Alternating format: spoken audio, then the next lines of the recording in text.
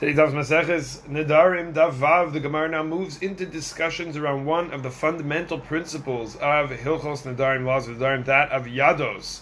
A yad, a handle, meaning a handle, or a handle we would say of a jug. So you're not talking about the whole item, you're only holding a piece of it. So that is a metaphor or a depiction of a type of statement, or some translate it as an intimation.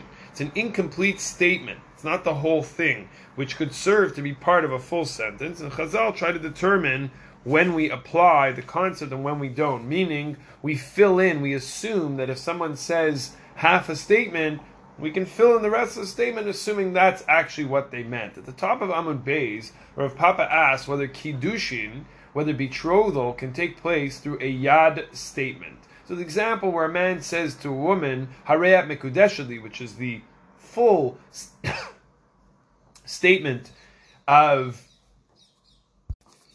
betrothal, and then he says to another woman, you are, so the first one is, you are betrothed to me, and that would be considered a proper kiddushin, a proper betrothal. Then he says to another woman, Va'at nami, and you too, but he doesn't say what he means to this second woman. This second statement is clearly an offer of betrothal, says the Gemara, but if he only says Va'at to the second woman, and you what? This could be fulfilled in as Va'at Chazai, and you're going to see, and you're going to watch me have a betrothal with this first one. This second woman is really seeing that he's becoming Mekudeshet to the first one. It comes to Or Sameach, one of the Achronim, and explains that Yadot, this idea of handles, are clearly applied, handle statements are clearly applied by Nedarim, but by Kiddushin there's a question in general. Since a Kiddushin is two-sided, it requires the consent and agreement of the woman to be effective.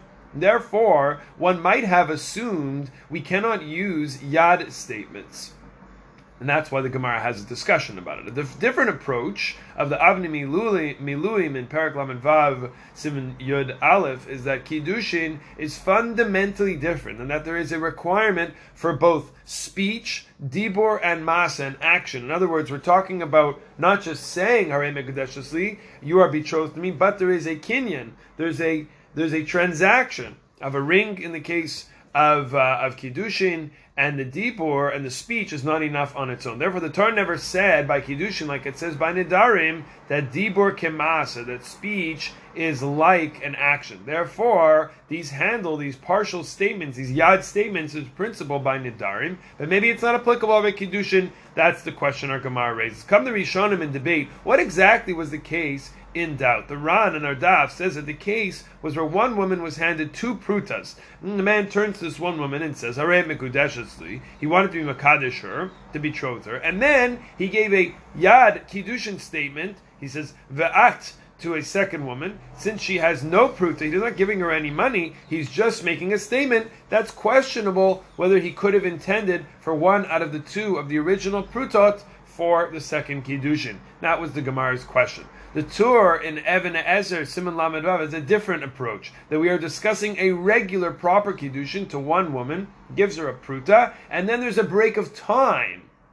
So he actually does give the money or the ring to the second woman, but there's a break of time. He's not going to the second woman right away after he goes to the first woman, before he says to that second woman, Ve'at. So we have a whole question. What does he mean? What does he mean when he's talking to the second woman? How can we be sure what he intended, given that the prior Kiddushin had taken place earlier? In other words, seemingly disconnected events are not going to lend themselves to help us answer what actually was meant in that abridged yad statement. Therefore, the application of yadot to kiddushin is more complex, since it involves two people, it involves speech and action. There's more variables, therefore they need to line up. A lesson in communication, a person within themselves may rely on more shorthand, but with other people we should be more clear and sensitive that our words aren't misunderstood or misinterpreted.